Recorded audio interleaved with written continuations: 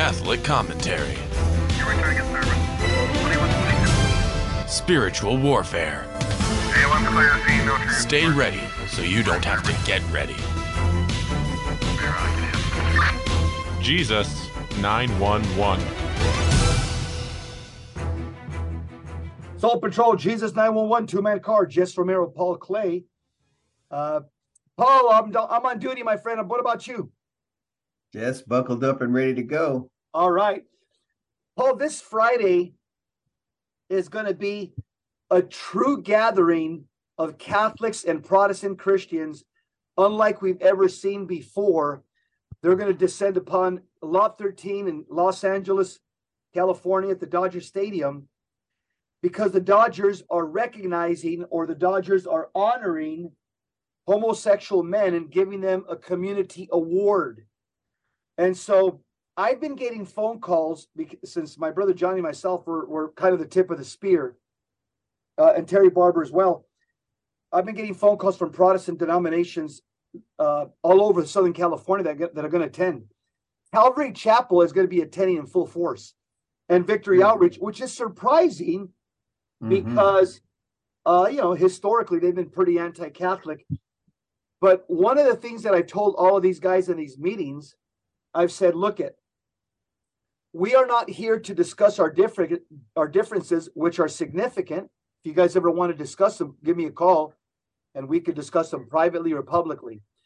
On Friday, we're here to gather together in the name of Jesus under the banner of Christ, because they're insulting Christ and they're insulting Christianity. And so Fridays is not going to be a day of Catholic Protestant apologetics. It's going to be a day where we're going to try to live out John chapter 17, verse 20 and 21, where we're going to all march under the banner of Christ, the lordship of Christ, the kingship of Christ, Christ the Son of God, God the Son, Messiah, Savior, Redeemer, Divine Physician. Those are the things that we agree upon. And so Friday, people are going to see a true expression. We're not compromising anything, and neither are the Protestants. But the fact is, the Catholics will take the stage first. We will speak to our people. There will be inspirational talks from Catholics speaking directly to Catholic people. Protestants will be there as well, and we invite them. Then the Catholics will leave the stage. We'll go down to Vince Scully Drive. Then I will be the MC. I will cede the stage to the Protestant speakers, and they will speak to their audience and inspire them as well. Then they will join us on Vince Scully Drive with the appropriate signs, with the proper messaging, so that we can stand shoulder to shoulder on Vince Scully Drive as 50,000 cars are driving through into Dodger Stadium, and we can be praying together, being a public witness for Christ together, standing shoulder to shoulder together under the banner of Jesus Christ, Paul. Yeah. As you know, Jess, I'm like I say, I'm a Catholic by conviction, and I am very convicted of the truth of Mother Church. But I will say this, in this ecumenist effort, I wasn't always a Catholic by conviction. And as you know, I was a hardcore Protestant at one time. And it was through our friendship and the fact that you didn't give up on me, that I am now a hardcore Catholic. and so we have to remember that this process of salvation, we work it out throughout our lives, and sometimes God takes us different paths, but eventually, if your goal is to love the Lord your God, if your goal is to seek him and to seek his truth, well, Jesus says, those that seek me will find me, and I will not hide my face from them. And as you know, the church even gives understanding and sheds light on this issue between between Protestants and Catholics, when it says that there is a such thing as invincible ignorance. Yes. And so we're not going to ultimately God is our judge, and but at the same time, I simply believe that as we keep proclaiming the truths of the Catholic faith. I can't imagine any other conclusion than leading to Mother Church, the Holy Roman Catholic Church. Yeah. But again, for some people, it's a journey. Sometimes it's a long way. And so Friday, myself included. yeah. So on Friday, I'm going to put my ecumenical hat. I've told all these Protestant brothers, I'm saying, I'm going to be the MC for the entire time. So I'm going to be monitoring the stage and introducing people. I'm saying, we can promise you that none of the Catholic speakers, none of us are going to say anything negative or derogatory about Protestant or Protestantism. This is not a day to discuss these issues. This is a day to unite ourselves against the LGBT lobby that's trying to destroy all of us. Mm-hmm. However, I told them, I expect you guys, when you guys take the stage, I'll be monitoring. Make sure that you stay on message. Make sure that we stay, inspirational, uplifting. Make sure we're talking about things that we all have in common, like the Lordship of Jesus Christ. I said, because I don't want to have to pull the plug on you guys, because I'm going to have control of the microphone. And so let's just make sure that we all stay on message, and that we all recognize that all of us are followers and disciples of Christ, and all of us want the same mission. We want to see Christ as King in every single human heart in America. Well, that might be a tall task. You may, keep that mic close, because. Oh yeah, well you're gonna be my bodyguard. So I may be calling you up, Paul. I need to remove this guy. No, I'm gonna be on stage right next to the microphone. And I've been having discussions with these guys for the last 2 weeks, and they're saying, Jesse, we promise you, no polemics, no Catholic Protestant distinctions will come up at all. In fact, what I'm going to do, since I'm the MC, I'm going to make sure that for 4 hours I discipline myself, and I don't call them Protestants, because I know that's what they are. But that insults a lot. Half of them are insulted by that. Yeah, because they say we're not protesting anything. Exactly. Yeah. So what I'm going to call them, just to build bridges, and I've been calling them that for the last 2 weeks, as we're on meetings, through Zoom meetings. I call them non-Catholic Christian brothers. So that's a good title. Yeah, I call them non-Catholic Christian brothers. So I've been and I get it that they're separated brethren. I'm not going to throw those adjectives. It's not the place right now to use that. I need their backup. I need their prayer power. I need their witness. And so for 4 hours, I will be calling each of these pastors or speakers. And the next non-Catholic Christian brother is so-and-so. He'll be coming up here for the next couple of minutes. So, yeah. Yeah. Well, I did get a chance to view some of the video, the horrible video of this group that call themselves the Sisters of Perpetual Indulgence. And it is a mockery to our Lord Jesus Christ and Our Lady, both.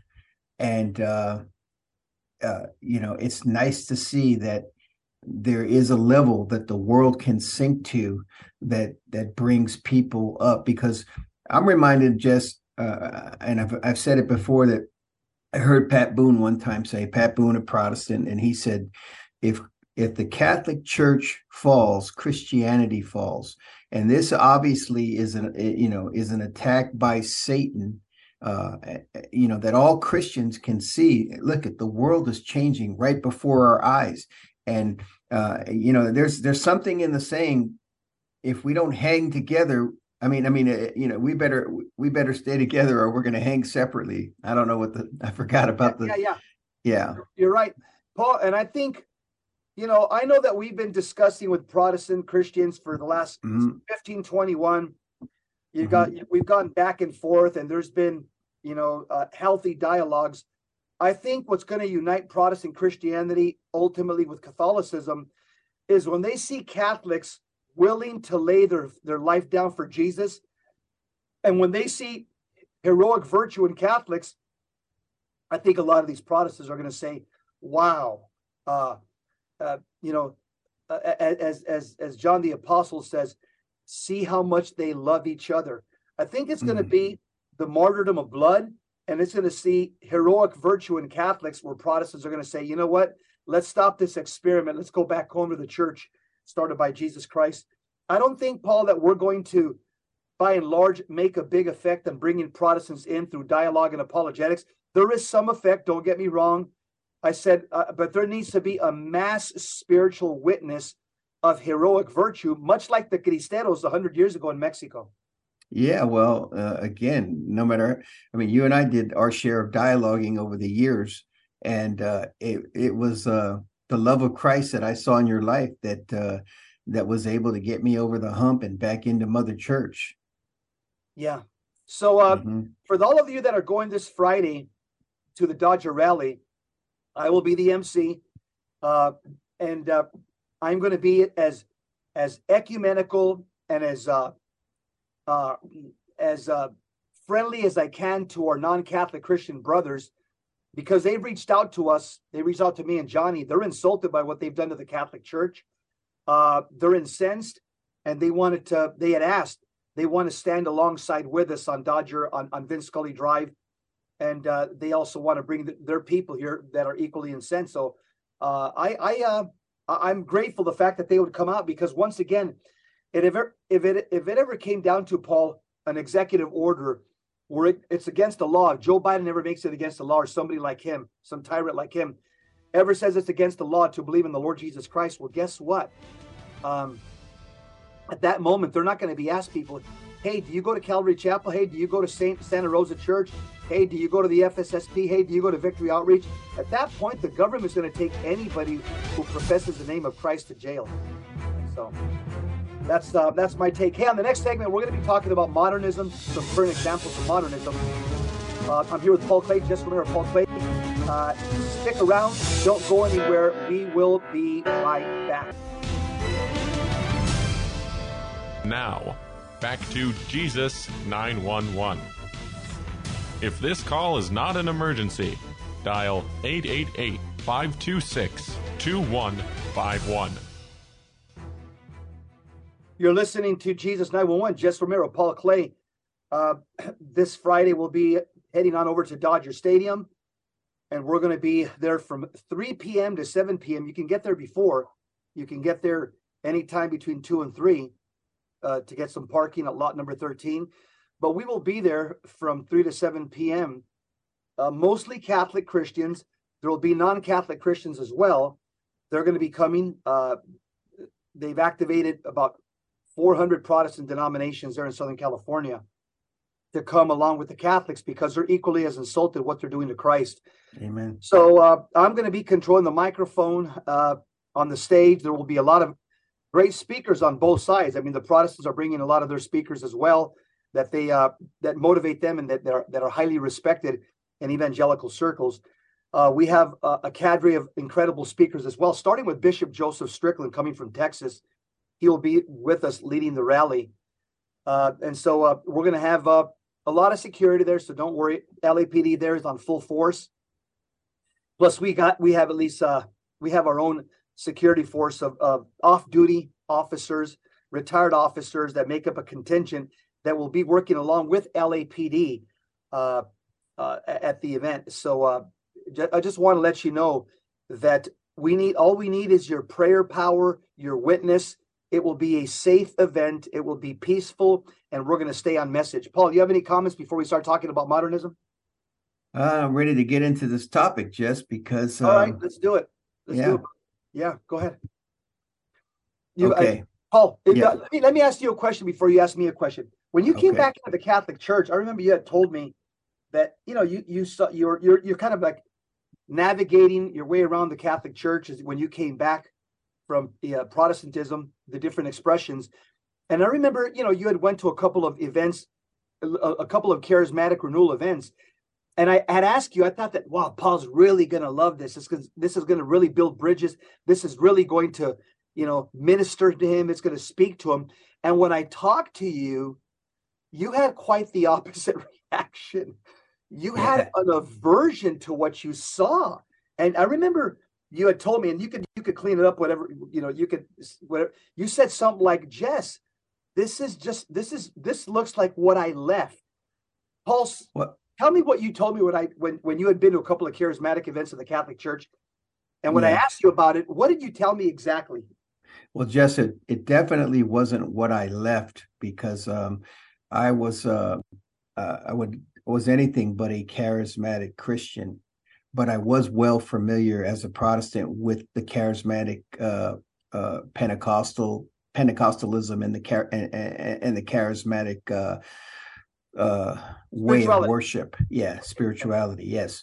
So, but so when I went, obviously I went, you hear about a healing mass, and who doesn't want to go to a healing mass, right? And my wife, myself, we had different ailments and things like that, and of course we want to go to something that is sanctioned by our church to go and receive the Lord's healing. And then when I got there, it was quite, in my opinion, it was a poor imitation of exactly what many charismatic groups within Protestantism do. And I thought that the Protestants actually did it better. Now, that being said, obviously, there was the sacrament of, being presented, body, blood, soul, and divinity of Christ. So that's definitely a huge benefit.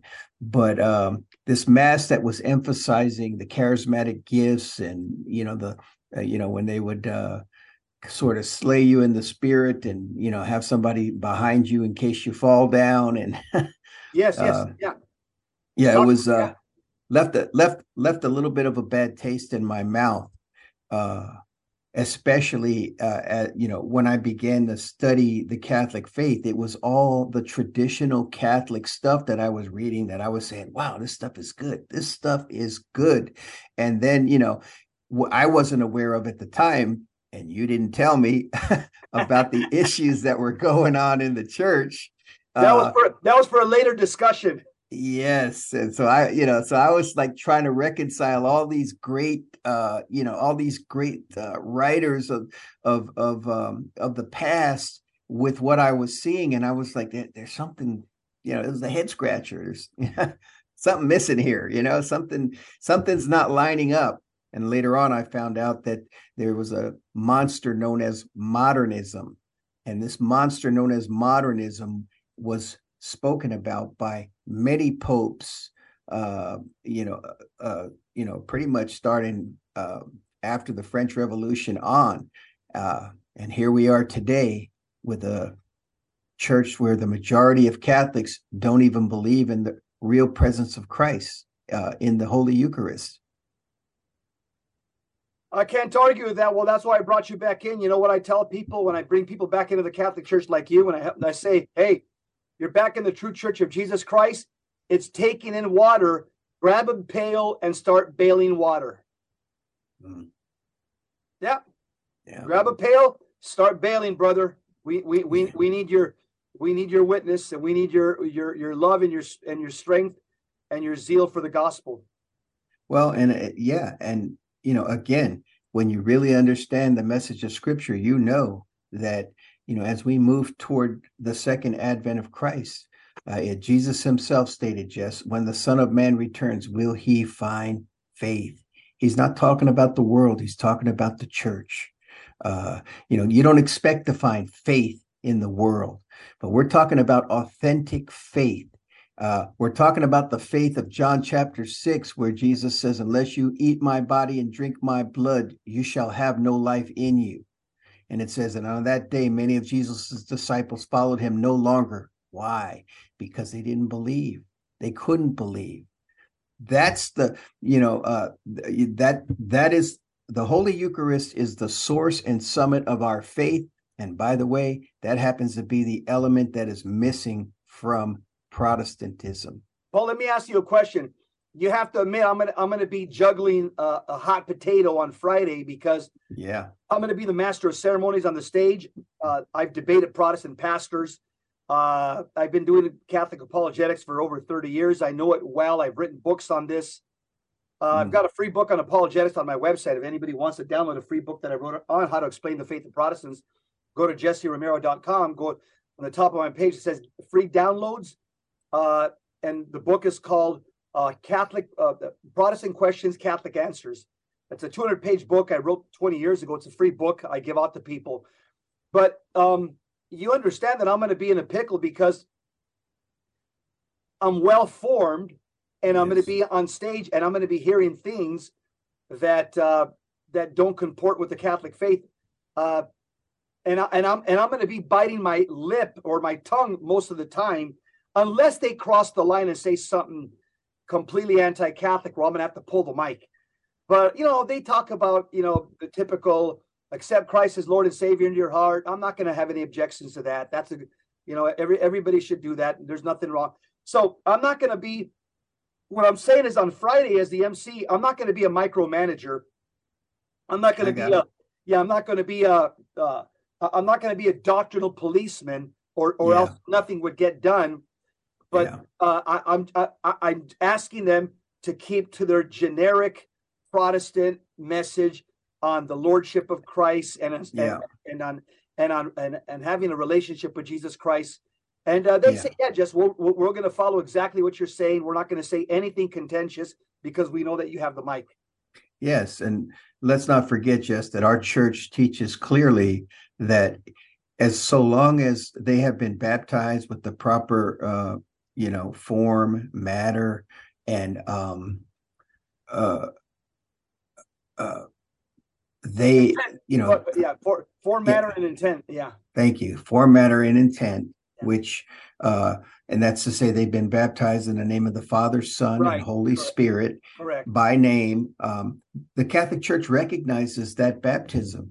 And so they are a part of Christ. And so Scripture tells us that a brother offended is harder won than a strong city. And so it's not our intention to offend anybody. And that's, like you said, this isn't the forum for that right now. I mean, we can disagree on issues, and we do, but this is a situation where society, under the inspiration of Satan, is attempting to basically, it's like I can liken it to one of those movies where where these demons are working hard to totally change the world, and if this happens, it almost seems like that they're trying to bring the world to a place where the Antichrist, where a stage for him is set up that he's going to feel at home in this world.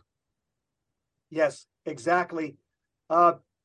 So I'm telling you, Paul, this is going to be something that's never been done in the United States. This type of ecumenical gathering, and I'm talking about true ecumenism, where we're standing together against the culture of death, the demonic culture of death, a movement that's trying to destroy our families, our marriages, and our children. And so again, this Friday, I know you guys know that me and Johnny, my brother, you guys know us as hardcore Catholic apologists, and we are. But this is not the time to start correcting Protestant brothers on their soteriology, their eschatology, their lack of sacramental understanding. This is not the time.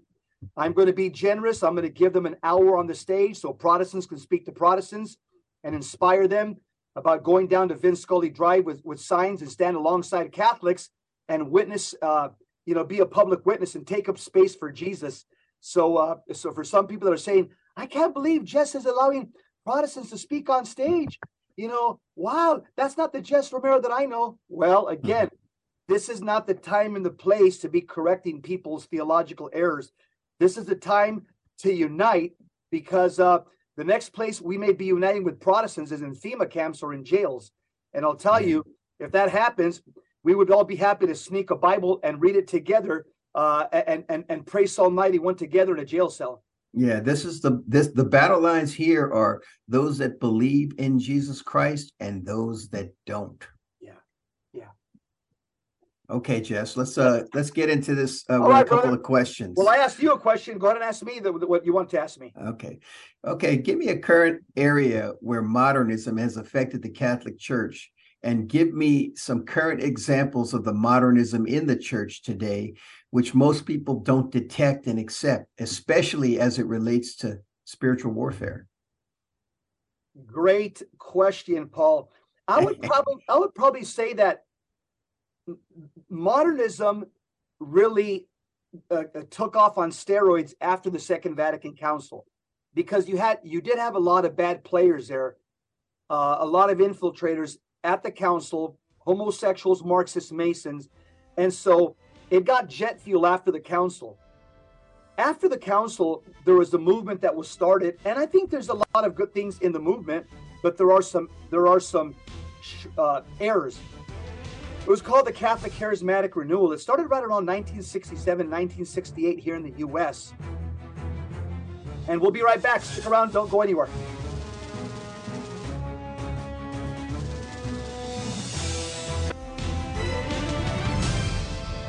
Now, back to Jesus 911.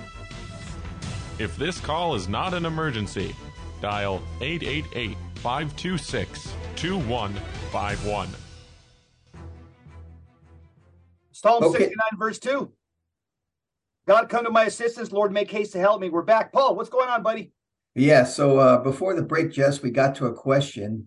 It was concerning modernism and its impact on the church today, and how that affects and how that relates to Catholic spiritual warfare. I mean, as you know, Jess, God has basically weaponized us, and that is our purpose. Our purpose is to be an offensive weapon, to go out into the world and to basically spread the message of the kingdom to the world. And so how is it that modernism impacts that in a negative way? Okay, I'll tell you, here's what happened, Paul. The Protestant movement became liberal well over 100 years ago, almost, right into 100 years into the Reformation. You had Protestants denying essential doctrines of Christianity, essential tenets of the Christian faith. And so what happened is right around 1901, there was a group of Protestants in Topeka, Kansas. It was led by Charles Parham at Bethel College Bible School. They called themselves Pentecostals. And they started praying over each other, and just like in the book of Acts, and calling the power of the Holy Spirit upon them. And the Pentecostal movement was born from this meeting. This Pentecostal movement in Protestantism, they emphasized the laying on of hands, power in the name of Jesus through the laying on of hands, bringing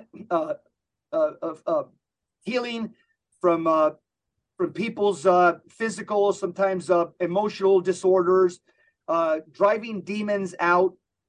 And so this was a lot of Protestant Pentecostalism is fueled by emotions, is fueled by feelings, and that's the danger. Okay, so a couple of decades after that, many Catholics, right in the 60s, right after Vatican II, when modernists, really there was a lot of modernists that was top heavy in the council. Right after Vatican II was closed in 1965, around 1968, there was several Catholic college students in Duquesne University, and they opened up the book of Acts, chapter 1 and 2. They read that story of the Holy Spirit coming down upon Our Lady, the apostles, and the 120 disciples. And so they said, hey, let's do the same thing that they did in the book of Acts. Let's do the same thing that they did in Topeka, Kansas in 1901. So they prayed and called down the Holy Spirit, which is a good thing. I mean, I pray to the Holy Spirit every day. That's a beautiful thing to do. And what ended up happening, they said, they all started speaking in foreign languages. They felt this power rush through their body. And thus, the Catholic Charismatic Renewal was born. That's the long and the short of it. But you'll find even Catholic Charismatic theologians, many of them who are my friends, they will admit that they take a lot of their modality, the manner in which they practice their Christianity, they admit they take it from Protestant Pentecostals. They just try to baptize it Catholic. Now, very early on in the 60s, when the Catholic Charismatic Renewal had started, you would find no mention of the Blessed Virgin Mary, because that would offend the Pentecostals, because there was a lot of ecumenical gatherings between Protestant Pentecostals and Catholic Charismatics. So there was no mention of Our Lady in the 60s and 70s. I'm glad to report to you that that's no longer the case. the charismatic renewal has fully once again immersed themselves in Marian spirituality, and also back in the 60s and 70s, they were de-emphasizing the sacraments in these ecumenical gatherings, but again, they've kind of rebooted themselves, and there's a full understanding of the power of the sacraments. Now, Paul, the second question you asked me about how does this relate to Catholic spiritual warfare? I think you'll find this interesting. A lot of people don't realize that in the early church, you did have a lot of people that had the charism, which means the grace, the charism of healing, the charism of driving out demons. Mm-hmm. God gave that charism to the baptized. But just like anything else, Paul, there's a development of understanding and doctrine. Just like we understood more about the Trinity at the Council of Nicaea than we did in the first century. We understood more about the Holy Spirit at the Council of Constantinople than we did back in the first century. We understood more about Marian doctrines and dogmas at the Council of Ephesus in 415 AD than we did in the first century. Throughout the passing of time, the church takes the same deposit of faith given to us once and for all to the saints, and the church comes to a deeper understanding through the passing of time, through the gift of the Holy Spirit that leads us into all truth. So here's a story that most people don't know about.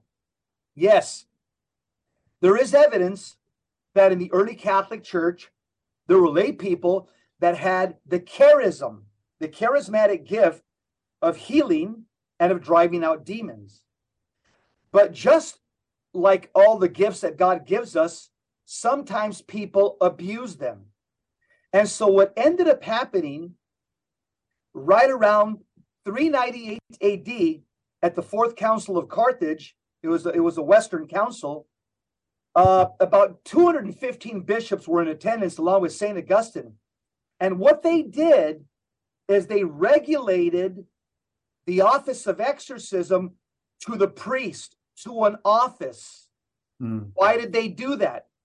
Because they were seeing that lay people that had the charism of exorcism, what they were doing is they were abusing that charism. What they were doing, especially the men, they were touching the possessed women improperly through the laying on of hands.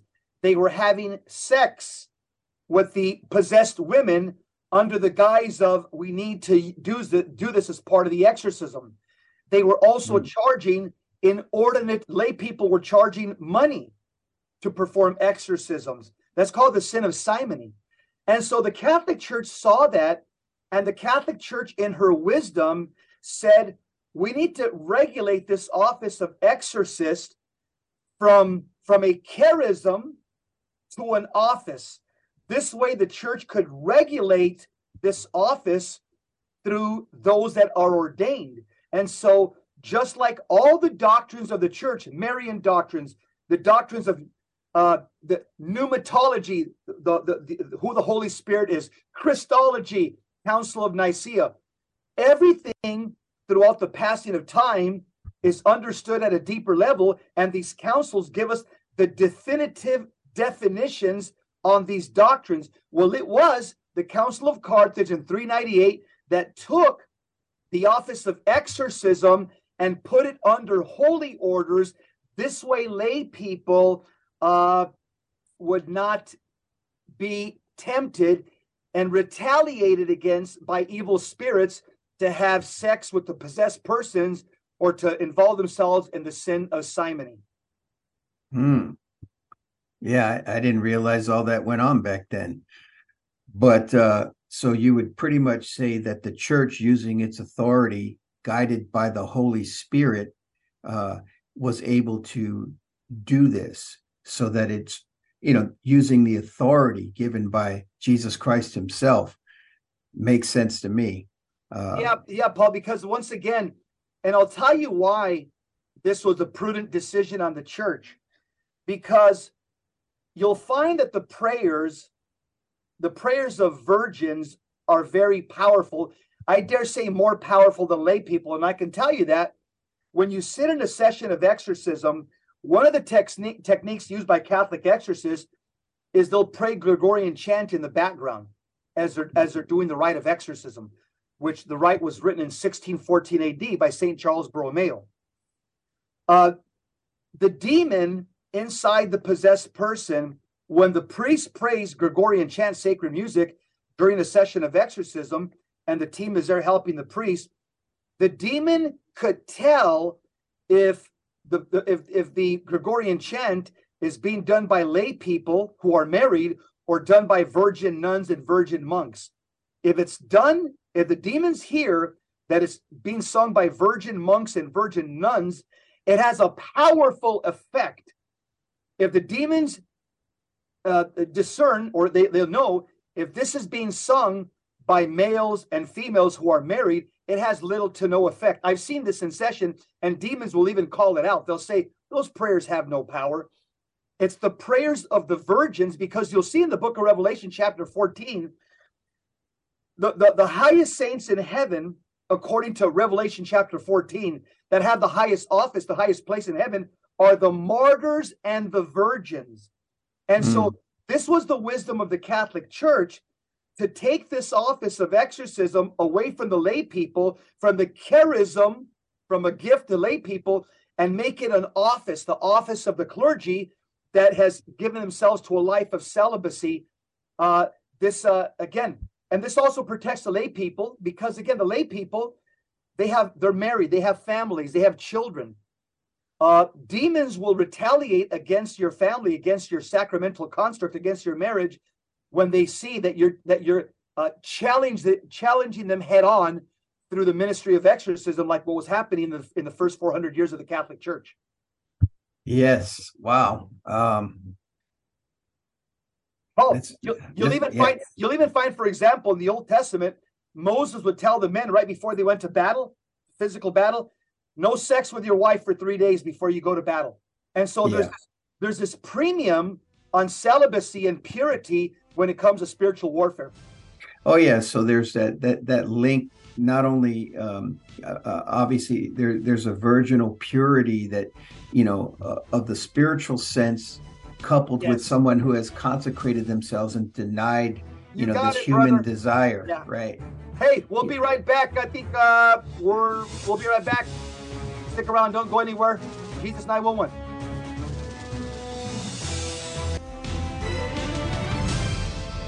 Now, back to Jesus 911. If this call is not an emergency, dial 888-526-2151. We're back, Jesus 911. We're talking about modernism as it relates to spiritual warfare. Paul, I just want to mention that Bishop Grob, he's out there in Illinois. He was the former exorcist over for the Diocese of Chicago. He's been a bishop for several years. He wrote his PhD thesis on the history of exorcism. Here's what he writes in this one paragraph. He says this. He says, it appears that lay people were commanding and driving out demons in the early church. That was in utero and still growing organically in the Catholic faith, delivered once and for all to the saints. Many things happened in the 4th century as the church continued to grow. The Holy Spirit led the church to define the Trinity and the Nicene Creed, the divinity of the Holy Spirit, to define the canon of Scripture, and regulate exorcism to the clergy alone.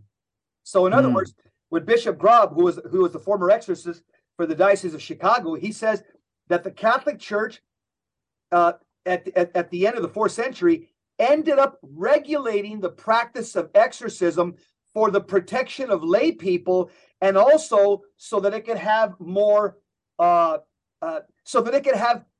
an authority structure under the umbrella of Holy Mother Church. So, Jess, when it comes to exorcisms, authority means something, right? I know we've talked in the past, and you've mentioned that if a person has a certain authority, such as a father over his children, this gives him certain authority in order to do certain things that someone else can't. Is this? Yes, absolutely. Okay, so there's a twofold authority structure that's given to us by the medieval theologians like St. Charles Borromeo, St. Thomas of Aquinas, and many of the scholastics 1,000 years ago. They talk about the authority structure. This is the way it plays out. I, Jess Romero, am the priest of my house, of my progeny, my wife, my kids, and by extension, again, you'll also find grandfathers pray over their grandchildren in the scriptures. And so there's an authority structure that I've been given as the priest, the patriarch of my household. Same with you. So that's patriarchy by natural law. This is God ordained natural law. Then you have patriarchy through spiritual law. Spiritual law would be holy orders, the spiritual fathers of the Catholic Church, the bishops and the priests that are in union with our Lord Jesus Christ and have the authority of Christ and the mandate of Christ. They have spiritual authority over the baptized. And so demons, who are like lawyers from hell, and they understand the natural law and the spiritual law authority structure set up by Christ, they have to cede, they have to acquiesce to the spiritual authority given to us by Christ, because demons are strictly bound by their apostate choices, which means that they have to follow the spiritual laws that govern the universe. They have no choice. And they know that some of the spiritual laws that govern the universe is number one, Genesis 3:15. The woman, the mother of the Redeemer, has power and authority to crush them. Spiritual law number one. Spiritual law number two. Even the laity, in some way, shape, or form, in Romans chapter 16, I think it's verse 20, it says that we will crush Satan under our feet. So there is a spiritual authority that's been given to lay people, but that the laity has to follow the structure. And how do we see it? We see it from the Bible, from the Old Testament to the New Testament. We see the structure and the protection of God the Father comes through patriarchy, government patriarchy, spiritual patriarchy, and household patriarchy. This is the way God protects his children. It's through a patriarchal structure, Paul. And that's based on the natural law and the divine positive law, which is sacred scripture. So another question for you. In Acts chapter 19, we hear of a situation where the 7 sons of a Jewish high priest named Sceva, they were attempting to perform exorcisms in the name of Jesus. And the demon said, and Paul the apostle, and he says, well, Jesus I know, and Paul I know, but who are you? And then the demon overpowered them. Yep, we're well aware of that story as Catholics that, read God's word every single day. That story calls the sons of Sceva, or the sons of Sceva, it calls them Jewish exorcists. So as Catholics, we do recognize that the Jews had the ministry of exorcism well before Catholic Christians. In fact, when you look at Jewish encyclopedias and the rabbinic teaching, Jewish exorcism started around the time of King David and King Solomon. So the Jews were already driving demons out 1,000 years before the birth of our Lord and Savior Jesus Christ. The Jews were top heavy with imprecatory prayers, that is, prayers of command. One of their favorite go-to prayers for Jewish exorcism was Psalm 91, which Catholic priests still use today. There are many Jewish psalms that were the go-to prayers for the Jewish exorcists. They would use incense. The Jews would use incense. They'd use bells. They had their own sacramentals as well. The exorcism were performed by men only, of course, the rabbis. And so the sons of Sceva, we have to understand with the coming of Christ, the Jews basically lost their authority And now the authority was transferred, it was given over to the apostles, to Jesus Christ and the apostles. So the Old Testament was coming to a complete close. And so the sons of Sceva, Jesus Christ spent 23% of his ministry, 23%, driving demons out, performing exorcisms. So when Christ came, guess what? The ministry of Jewish exorcisms was obsolete because the Son of God had come to the earth. And now he was giving his authority to the apostles. Well, the sons of Sceva saw a possessed person, and they were kind of curious. They were saying, hey, here's this guy that's possessed, and we've seen this guy named Paul, the way he drives out demons. Hey, let's give it a try. Let's drive out demons in the name of Jesus like this guy Paul does. So notice, number one, they're not baptized. They're not part of the new covenant. They're not followers of the Messiah. They're just curious. They're superstitious. I wonder if we can drive out demons like this guy Paul does. He calls on the name of Jesus and they're gone. And so the seven sons of Sceva were outside of their authority. In other words, they did not possess the authority of Jesus Christ. And since they did not possess the authority of Jesus Christ like the 12 apostles did, or they were about to receive in short time thereafter, this is why they were attacked. So the barometer of diabolic retaliation is you will be attacked. It could be physical, it could be mental, it could be in your relationships, it could be in your employment, it could be in your marital construct, it could be in your children. But that's the barometer. When you step outside your lane of authority, the barometer of diabolic retaliation is you will be attacked. And that's exactly what happened to the sons of Sceva. Yeah. And exactly. So I'm glad you shed light on that. The fact that they weren't baptized, they no longer had the authority. And so obviously the Bible records what happened. So, Jess. Good stuff, Paul. Good stuff, brother. Yeah. You see a lot of lay people today still attempting to drive out demons, especially obviously in Protestantism, but even within the Catholic Church, sometimes there's almost, well, I'm filled with the Holy Spirit with these charismatic gifts, and they feel like they don't need a priest. Yeah, and I'll tell you, we'll pick this up on Thursday again, because this is a huge topic. We want to come discussing this on Thursday. But I'll tell you why this happens, Paul. Protestant Pentecostalism, in a nutshell, they borrowed the errors of the Reformation. The Reformers, Luther, Calvin, and Zwingli, did not understand the ministerial priesthood. They said that everybody's a priest. There is no distinction between the royal priesthood and the ministerial priesthood. And so Protestant Pentecostals borrowed that error, the collapse in the ministerial priesthood. They don't understand it. They believe everybody who's baptized is a priest. And so as a result of that error has also creeped into the Catholic Church, where, because the church does say you're a priest, prophet, and king through baptism, but there's still a distinction. We're not, as lay people, even though we've been baptized, we're not ministerial priests. We're part of the royal priesthood of God. There's a distinction. I'll talk about that on Thursday. And when you misunderstand this distinction, you end up doing things that get you in trouble. And so we'll talk more about that on Thursday, Paul. Yeah. Final comments, brother?